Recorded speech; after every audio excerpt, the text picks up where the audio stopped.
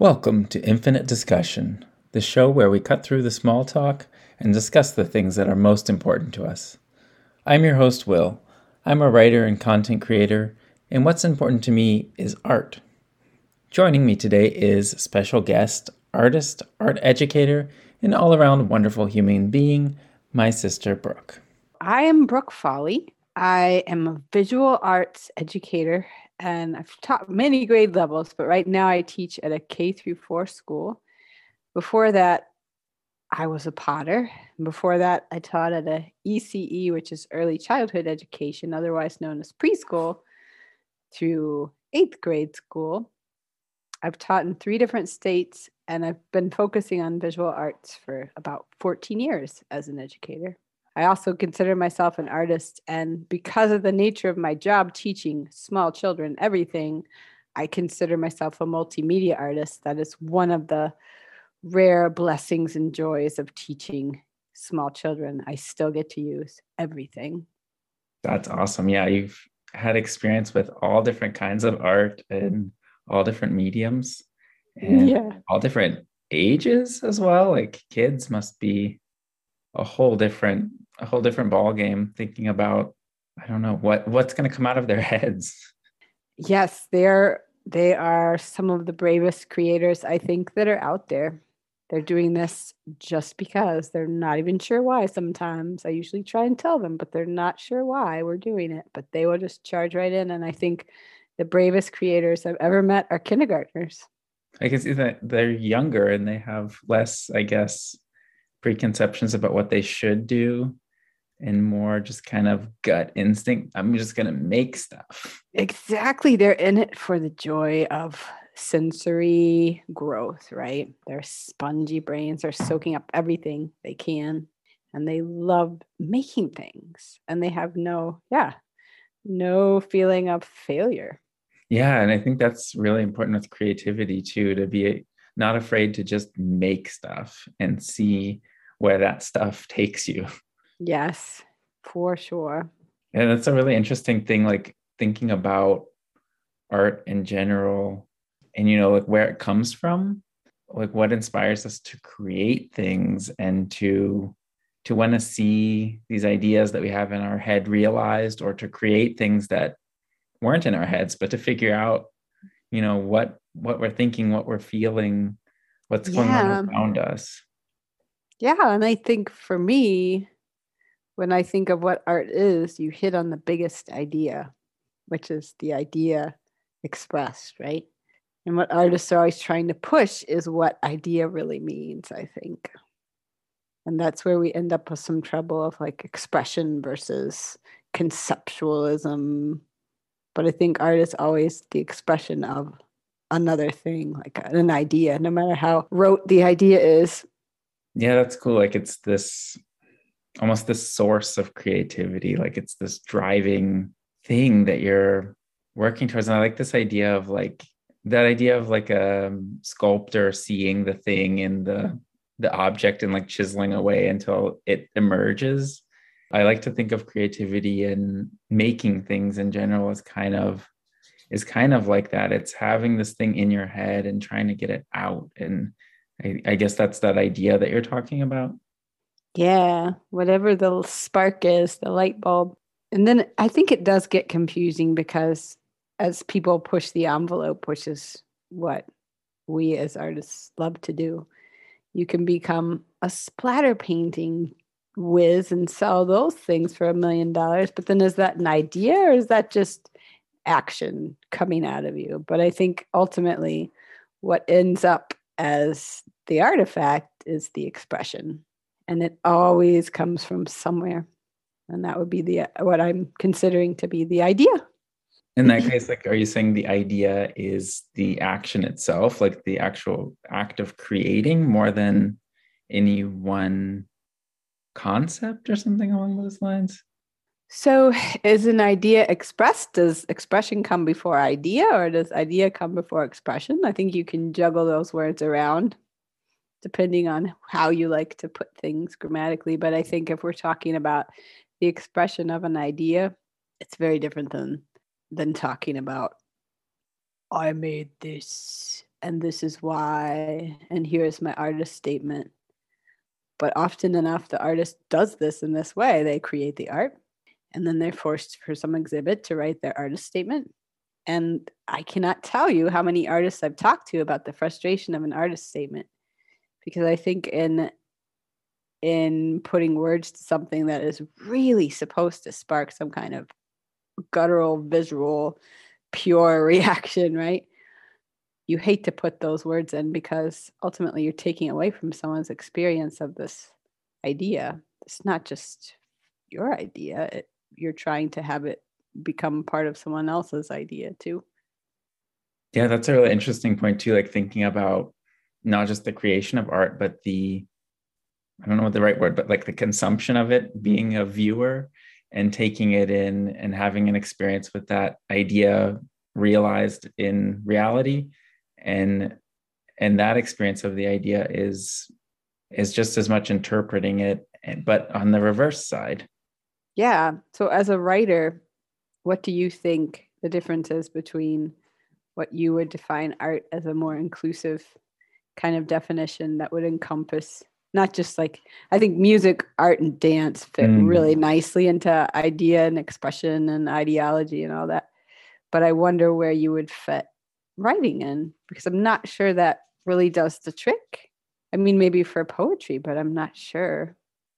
That's a good question. And yeah, like you're pointing out, you can break down everything, and you can break down writing into all different forms of writing, whether it's literally expressing an idea and saying what that idea is, trying to put it into words, or whether it's, like you said, like poetry and like tapping into, again, more of that kind of guttural creativity that you were speaking about earlier.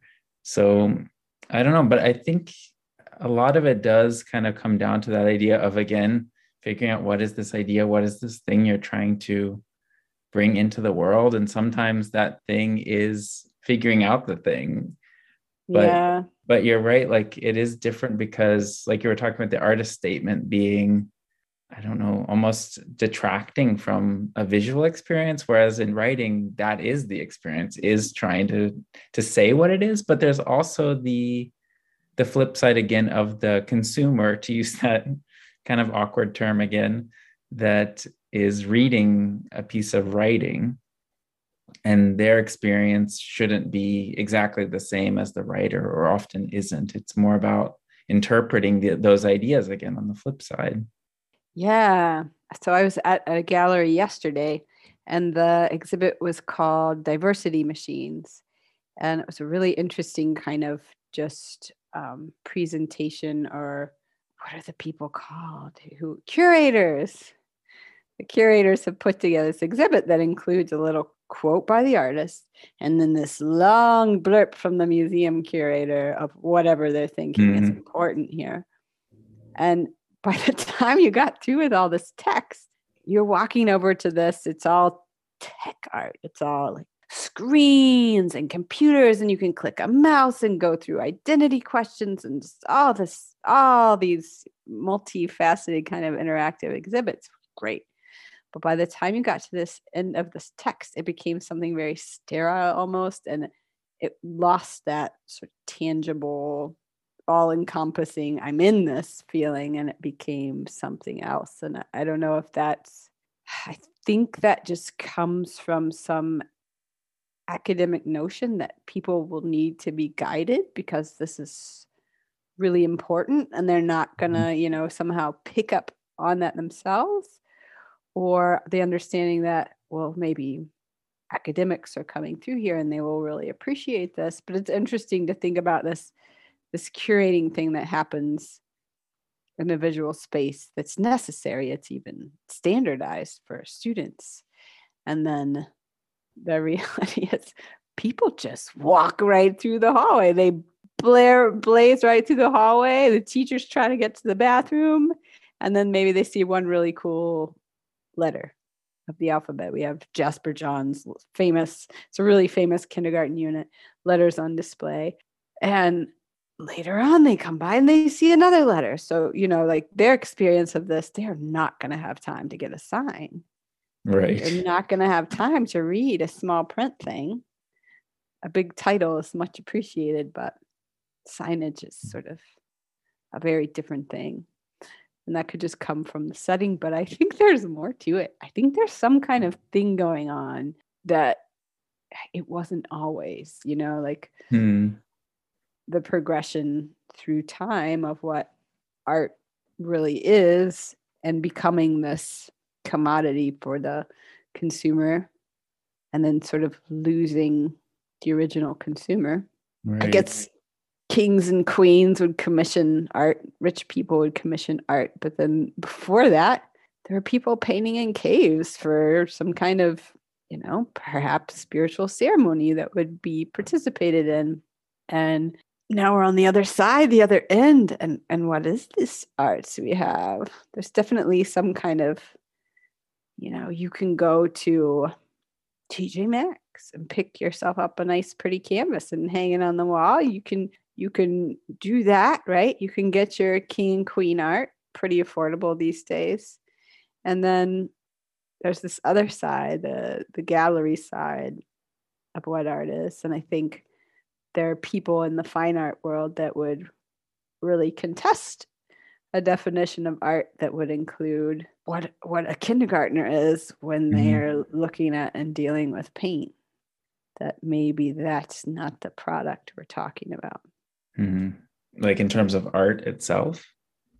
Mm-hmm. That's really interesting. And then it's so hard to break these things down. And it's so, I don't know, it's easy to break them down, but it's also easy to make them a holistic kind of thing. Like when you were talking about writing earlier, and my mind went to creative writing versus writing for money versus writing, like technical writing. Like it's the writing is a tool in that case. And I feel like art can be seen in that way too. Like it's this set of tools that you can use to create something mass produced that's sold in TJ Maxx, or it can be something that you use to express something deep inside of you that you don't know if anyone will ever see, but it needs to come out of you. And it's all of these things. And it's a child's experience of paint. Like you said, it's all of these things, but each one is kind of different. And it's hard to know where to draw the line, or if you should even. Maybe it's enough just to make the distinction and know that there are different types of art.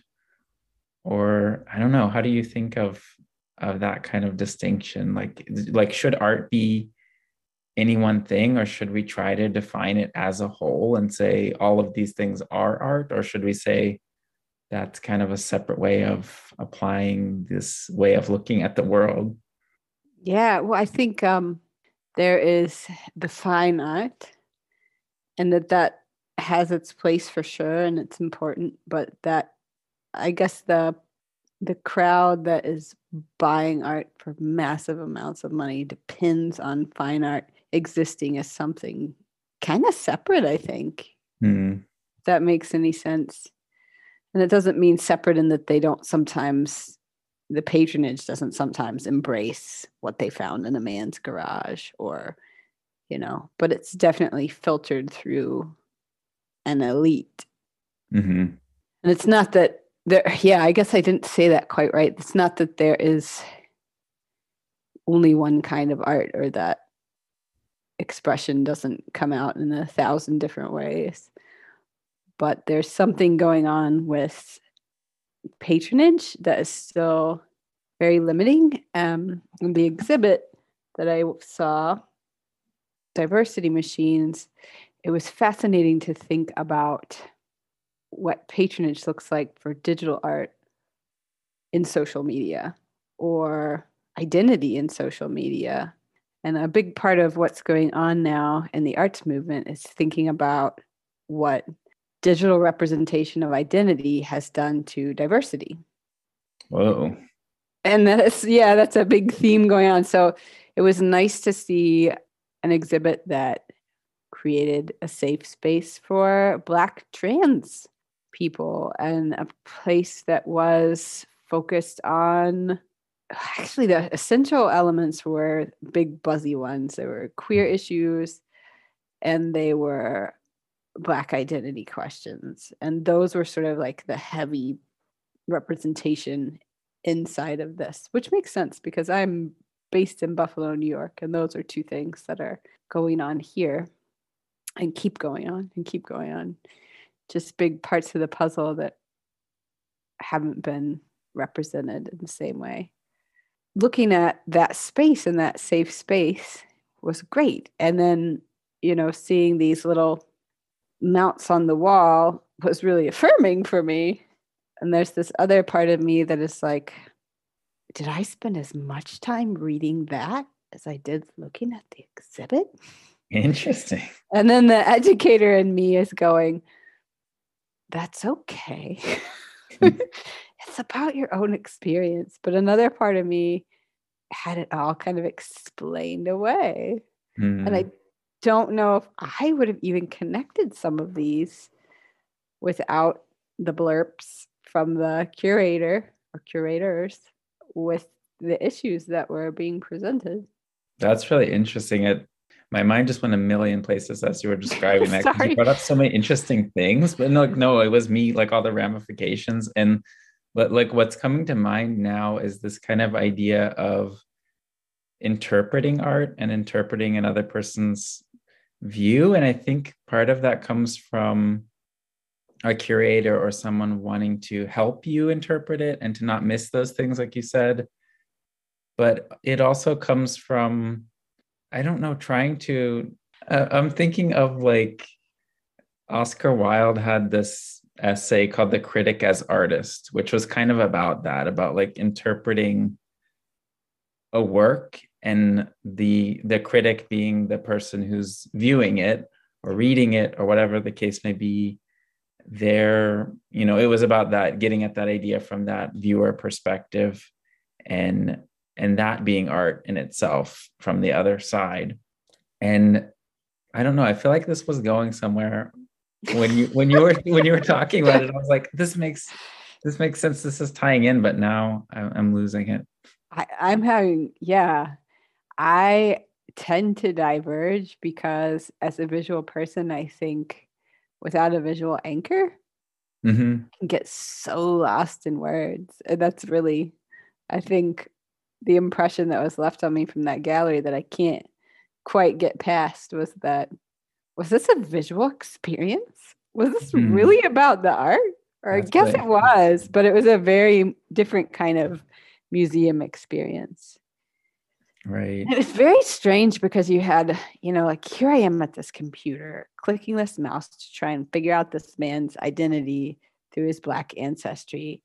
It's really interesting. And I'm not sure, I'm flipping cards back and forth, but they're digital. They're not actual physical cards. So I'm dealing with that and I'm doing that and I'm not quite getting it. So I stand up and I read this thing and oh, okay. All right. Now I get it. And it just felt like this kind of guilt as this visual person. So this is so contextual.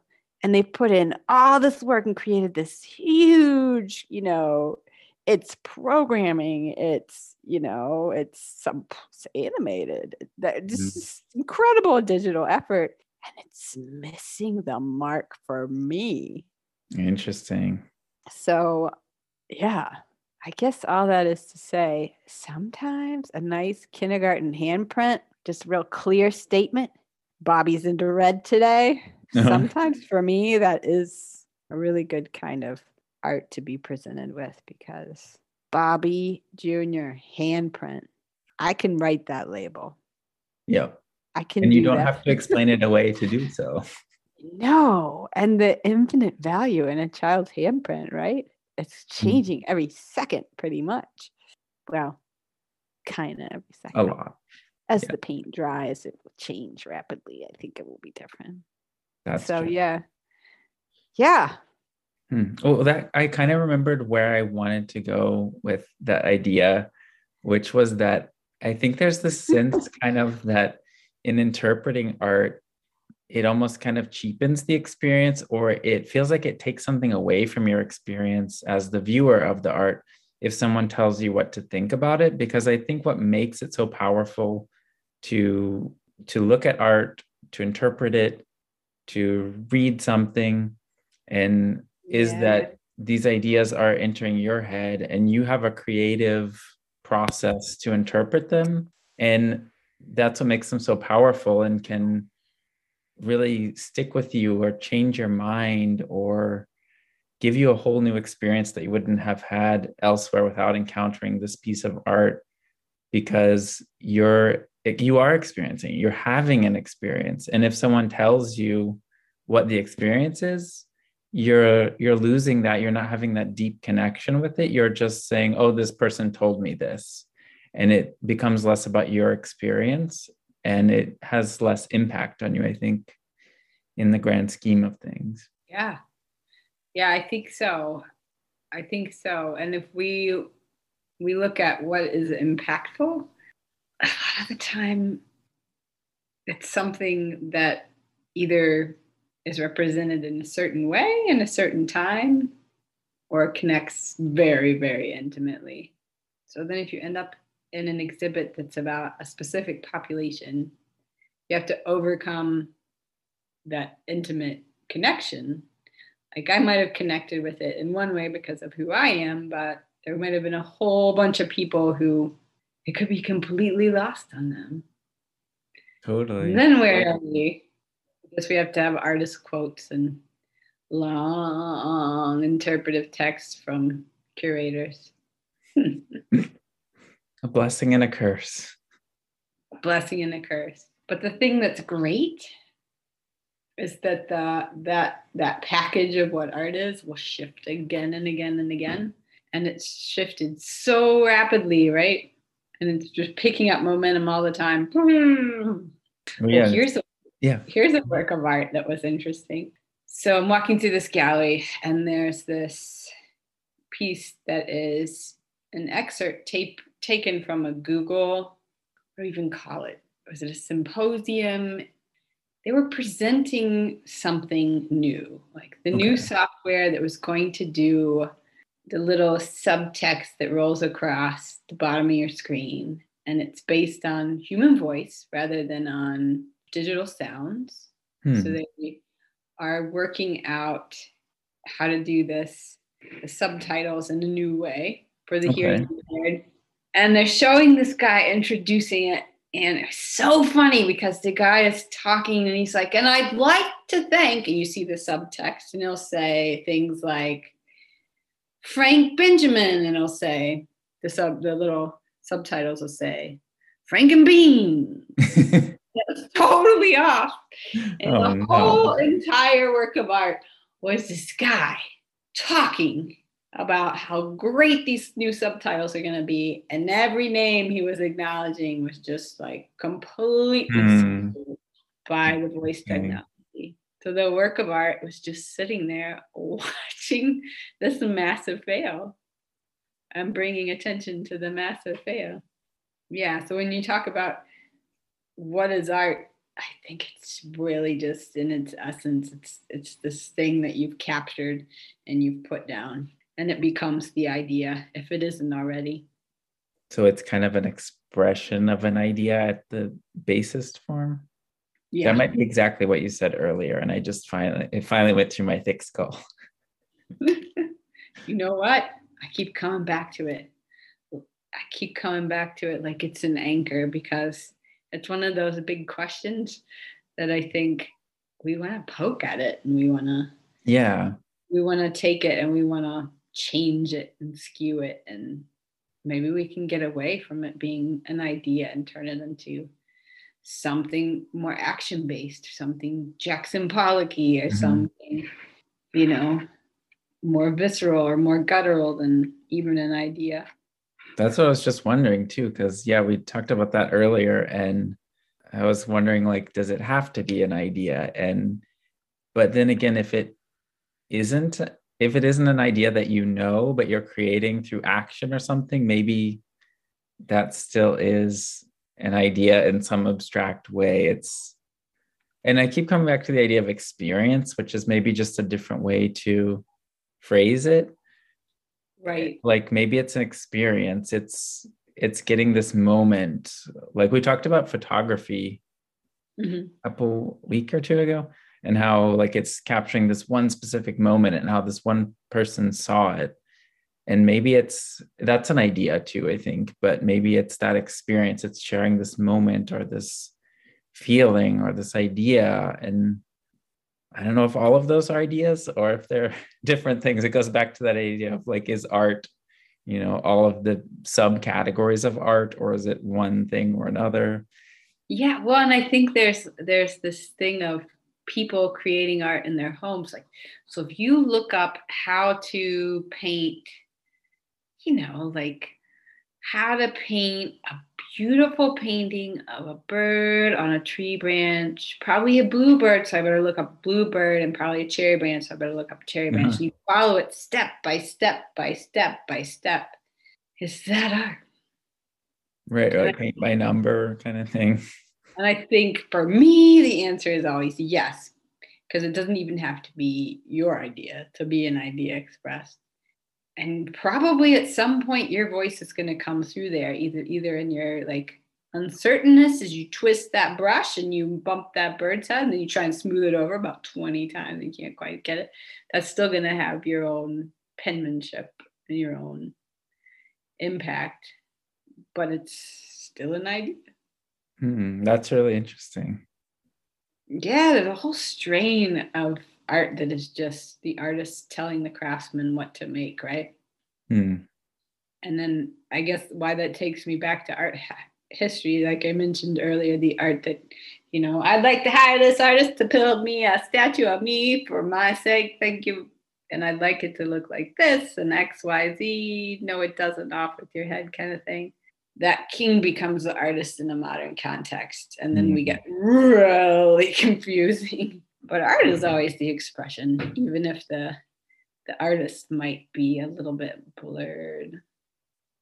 And the beautiful thing is you can take that into an Asian context where artists may or may not sign their work, but the collector puts their stamp on. And it's the collector's view of the idea that is named, like, my art. I didn't make it, but I bought it for my collection. And then that collection becomes a collection of ideas, I guess, that has its own viewpoint. Yeah. So I think the consumer or the viewer is really critical to what we think of and how we exist in an art space. Mm-hmm. And I think, I don't know, and what is thought of as Western thinking, right? We have the artist is this lone individual who's like this hero, probably often tragic, mm-hmm. Poor Vincent, and he sold how many paintings, and he was poor and it's hard. And he made this amazing things people don't understand, but now we do, and all these things.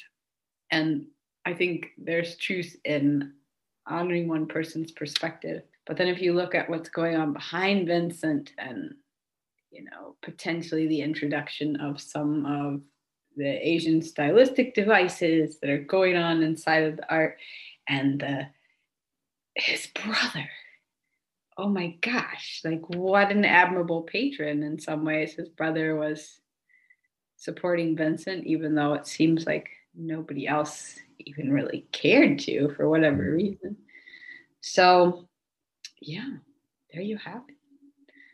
There's Vincent, and he's like the way we classically understand art. And I really am enjoying trying to change that a little bit and look at communities who create art together. And that's such an important part of history that somehow the education system, or I should say art ed, is not really tailored in curriculum to match what's actually represented, because we look at cave art and a lot of what we're seeing could be a compilation of many people's works. Mm-hmm. So it's a collective effort, and it's a representation. And then you look at some of the galleries in particular in San Francisco, a group of people, kids, moms, there were even babies there, according to one book I read. Were working on painting their neighborhood and reviving it. And it's their collective mind that accomplished these great feats. But then that's a little bit harder to sell somehow in the culture. And I get dinged sometimes for not going over the specific name of this person who's, haven't you talked about Keith Haring? Because we have this Keith Haring. Well, I love Keith Haring. I mean, I think they're going to learn about Keith Haring. Keith Haring is important in culture here. So I think they're going to find out about this artist and this story. But will they actually find out about people and groups and what it takes to even make some paint and ship it and bring it to a place and resources and the complexity of it all? There's many hands touch any work of art at any step along the way, and brains too. Well said. There are many hands that are going into this business. Let's make a work of art about it. Let's do. What would it look like? Let's see. What supplies will we use? Wait, is it an art about art, or is it an art about community? It's an art about the idea. It's the art about how many hands touched this work of art. I'm picturing a mural. Okay, so we're gonna use paint. Yeah, and we'll have to make sure it comes from China or somewhere.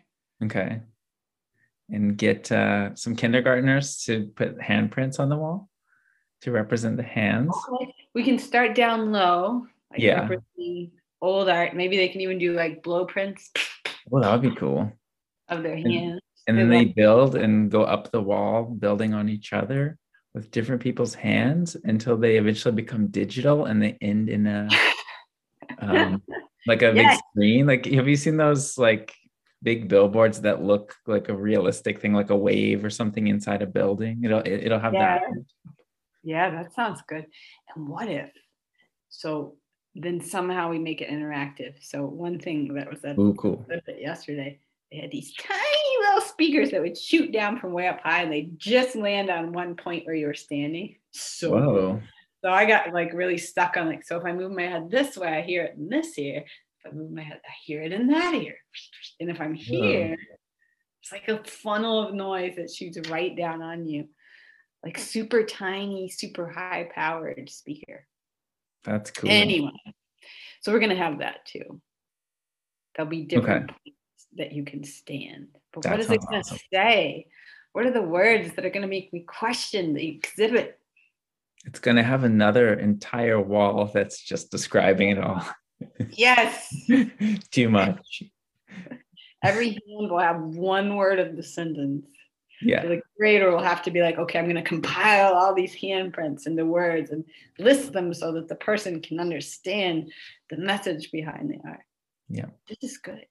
And then we'll have exactly 1,000 words of description to get at that old saying, a picture is worth 1,000 words. Yes, there'll be 1,000 handprints, each one with one word inside. Yeah. Yeah. Yes. We got it. Where will we put it? I don't know. I'm picturing it on the side of a building in like a prominent place, but I don't know where. Or maybe it's digital and you can see it from literally anywhere. It lives on the internet. It lives on the internet, but you have to stand in one place. The original version is like open access. Anyone can access it. You don't need whatever those digital currencies are they have these days. Right. You don't need those. Anyone can own it and have it and see it, and no one can own it at the same time. And we can do some kind of like Bob Ross style paint night, which is like make your own hand wall. Oh yeah. Oh yeah. If this is the case and it's digital, anyone could send their hand in to be incorporated. And it could just grow over time.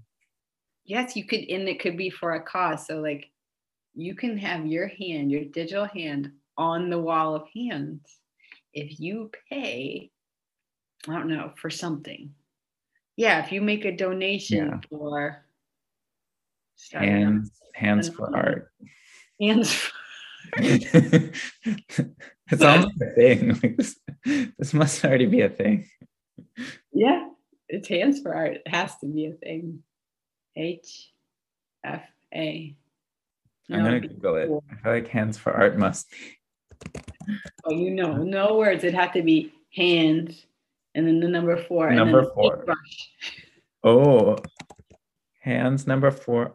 Oh, hands number 4 art is not coming up. Yes. But hands 4 art. 4 is too too generic of a word that's not really coming up, but it's not really coming up. Art hands. Art hands, yeah. Come on, we have to rip somebody off. Yeah, it's not a good idea if someone hasn't thought of it before. So we may have original thought based on children's handprints. Yes. Whoa. No one's done that before. Whoa. Oh, but this brings up an idea that I think about a lot, which is it's really just about expression, but this goes into the musical arts in this example, which, do you know the band The Flaming Lips? Yes. There's a quote from their lead singer that's something along the lines of, like, when he was starting to create music, he thought about how there's so much great music out there in the world. Why try to make something that sounds like anything else? Mm-hmm. So that's why he started making really experimental music, is because he figured, if I make this really different stuff that no one's heard before and it's awful, the world still has all the good music that already exists. But if I happen to make one great new song out of 100 bad songs, that's one great new song that the world now has that it didn't before. And I think that's a really cool way to look at creating things and kind of getting messy. Yeah. And not trying to emulate something else, but trying to come up with something really unique and different. So I was, at the end of the day, the music teacher came in. And one of the great joys of teaching elementary school arts is that my team is a musician, a dance teacher, and me, and every now and then a theater teacher. And so we come from these really vastly different disciplines, but they're all very inspiring. So I was showing the music teacher some paintings that the first graders did, listening to the Rites of Spring. But yeah, they were listening to that and they were painting it, and it came out beautifully. There's beautiful compositions. And she said somehow it reminded her of a musician. Then I'm connecting that to what you said, because the musician interlace two different keys, right? So like a la la la and like a major and a minor or something, and play these two different melodies together. I don't know, I'm imagining like backwards and forwards and forwards and backwards. And there are these moments where it just works out and it doesn't work out. But one of the melodies he actually stole from another composer, but he did it on purpose just to kind of prove a point. He's making something new with something old. Okay. So we're combining two different things. And I guess ultimately that's, that collaborative effort is kind of what a curator brings to any work of art, is a voice and a perspective. And it's going to resonate or not, right? So there's that beautiful moment of dissonance that I have in these exhibits. And I actually really love that feeling of like, why am I looking at this text? What's going on? Oh, this tension. And the artist in me just loves that stuff, right? These moments of things that rub up against things and make something new. And I think it's all very good. Right. What is this tension? What is this tension? And how can I make it into the hands for art? Yes. Yeah, and that makes me think too, again, of, like, I write a lot of book reviews, and I think a lot about, again, this idea of what is a critic's place in interpreting art. And I think it's really to help people approach things with the right mindset, maybe more than anything, or to be open to things, or to know what to expect or what not to expect. And it's really interesting because it's quite different with a book, in terms of it's almost easier to not influence people's minds about something, because there's this whole idea in storytelling, whether it's in film or TV or books, of the spoiler alert, right? Like you don't want to spoil things, so you don't want to give away the big things. You want to just kind of paint this picture, to use an art metaphor, of the thing as a whole and give people an idea of how to approach it or what to expect when they go into it, but not to give away what it means or what it is. It's just kind of a tool to let people know if this is something that might interest them more than anything. And I do read the back of books to get a feeling for what you want to jump in or not, right? Yeah. And I feel like the exhibits, that little blurb is something that is supposed to kind of advertise or help you conceptualize things that are very, very difficult sometimes. Right. And there's that fine line of like, how do you do that without explaining it, or like without stepping on the toes of the person who's going to be viewing it, but just give them a helpful nudge, but not shape their experience, not color it in any way to make them have any kind of preconception about it. Yeah, and that is tricky. I think that's as tricky with music and dance as it is with visual art too. I think it's very, very tricky because you don't want to skew someone's preference in the sense. Like, right. It's supposed to be a sensory experience, but you don't want to totally like bring in the wrong crowd, because if you bring in the wrong crowd to the wrong rally. Yeah. Yeah. But Hands for Art is for everyone. Hands for Art is forever. There is no wrong crowd for Hands for Art. That's true. We've appealed to the sort of art elitist that causes me problems in my line of work, that makes me just an elementary school teacher rather than a fine artist. And there's the moms who have sanctified handprints for generations to the beginning of our history as humans. And then definitely like the up and coming, but also like the mob artists just who need that poster of Starry Night on their college dorm and things like that. I think we've got it all. Yeah, it encapsulates everything.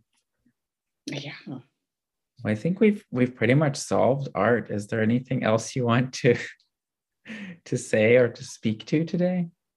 Well, thanks. It's been nice talking with you about art. It's been a blast. Thank you so much. Like I really enjoyed how we touched on like a lot of things without even, I don't know, like it's all connected, right? Like social aspects. Yeah. All of these things. I like exploding. It's pretty fun because you never know what you're going to get. You find out what the idea is as the dust settles.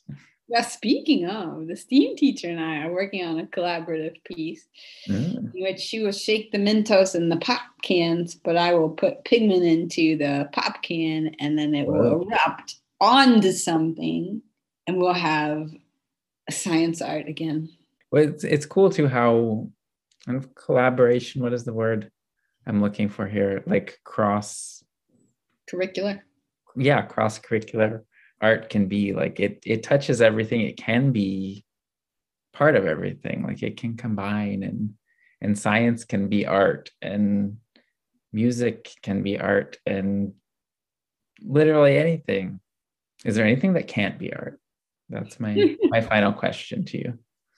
Yes. I have a bulletin board all about, is it art? And I try and find things that aren't art to put up there. So I put up this leaf and I was like, is it art?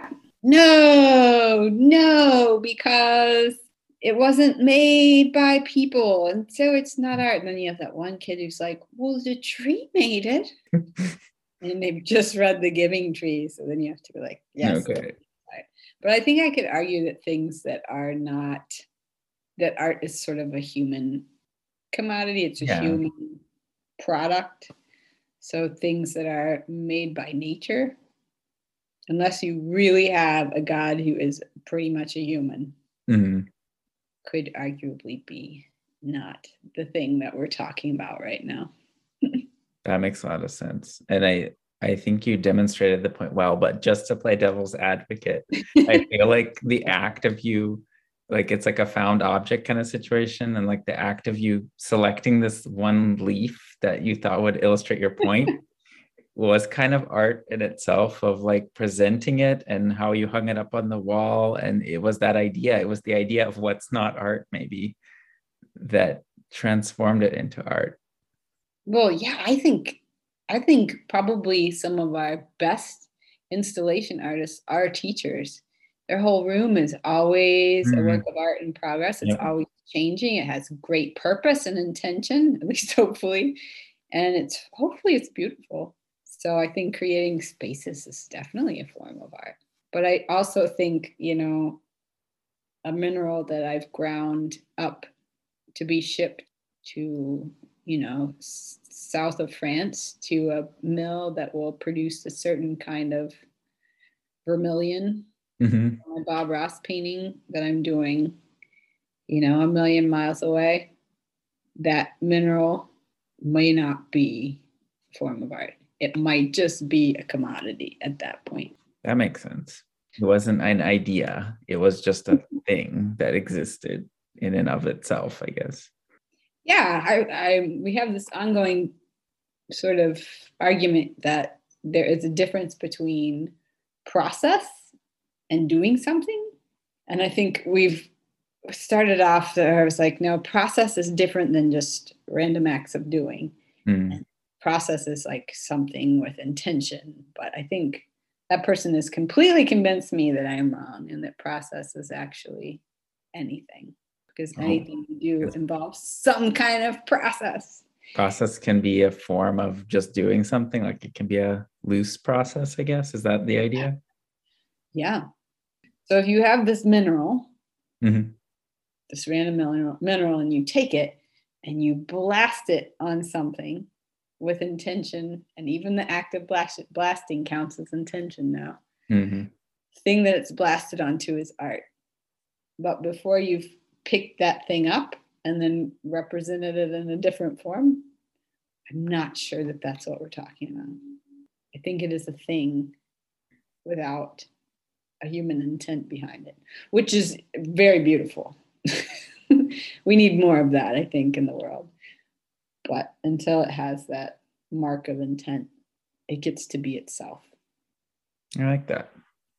Good. Sense. I'm glad it made sense. I think maybe it made the mark of intent. Yes, the mark of intent. Cool. Well, I guess we'll wrap up there for today. And if you have more ideas about art, we can always revisit them in a subsequent episode. But do you have anything else you want to leave us with today, or anything you want to, anything? I would just say, if something looks a little weird that someone just made, you can read the curator's statement, or you can just reach for deep understanding and empathy. That's an important one. Yeah. And who knows, you might end up with a starry night in your family that's worth $1 million later on. Well, thanks for talking with me. It's been good. Thank you. I really appreciate you taking the time to talk art with me, just like the good old days. My pleasure. My pleasure. I have to confess, I knew this would be a great discussion from the start, but I was still impressed by how it gave me so many new kind of tools to help me look at art and interpret it and to understand what I think it is. And I hope it's given you some things to think about as well.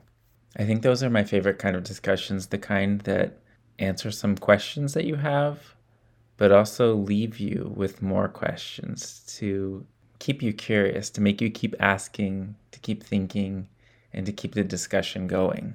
And on that note, if you have any thoughts you'd like to share about this discussion, we'd love to hear from you. You can email your responses to this episode or ideas for future discussion topics to infinitediscussionpodcast@gmail.com. Thank you so much for listening. I hope you come back to join the discussion soon. See you next time.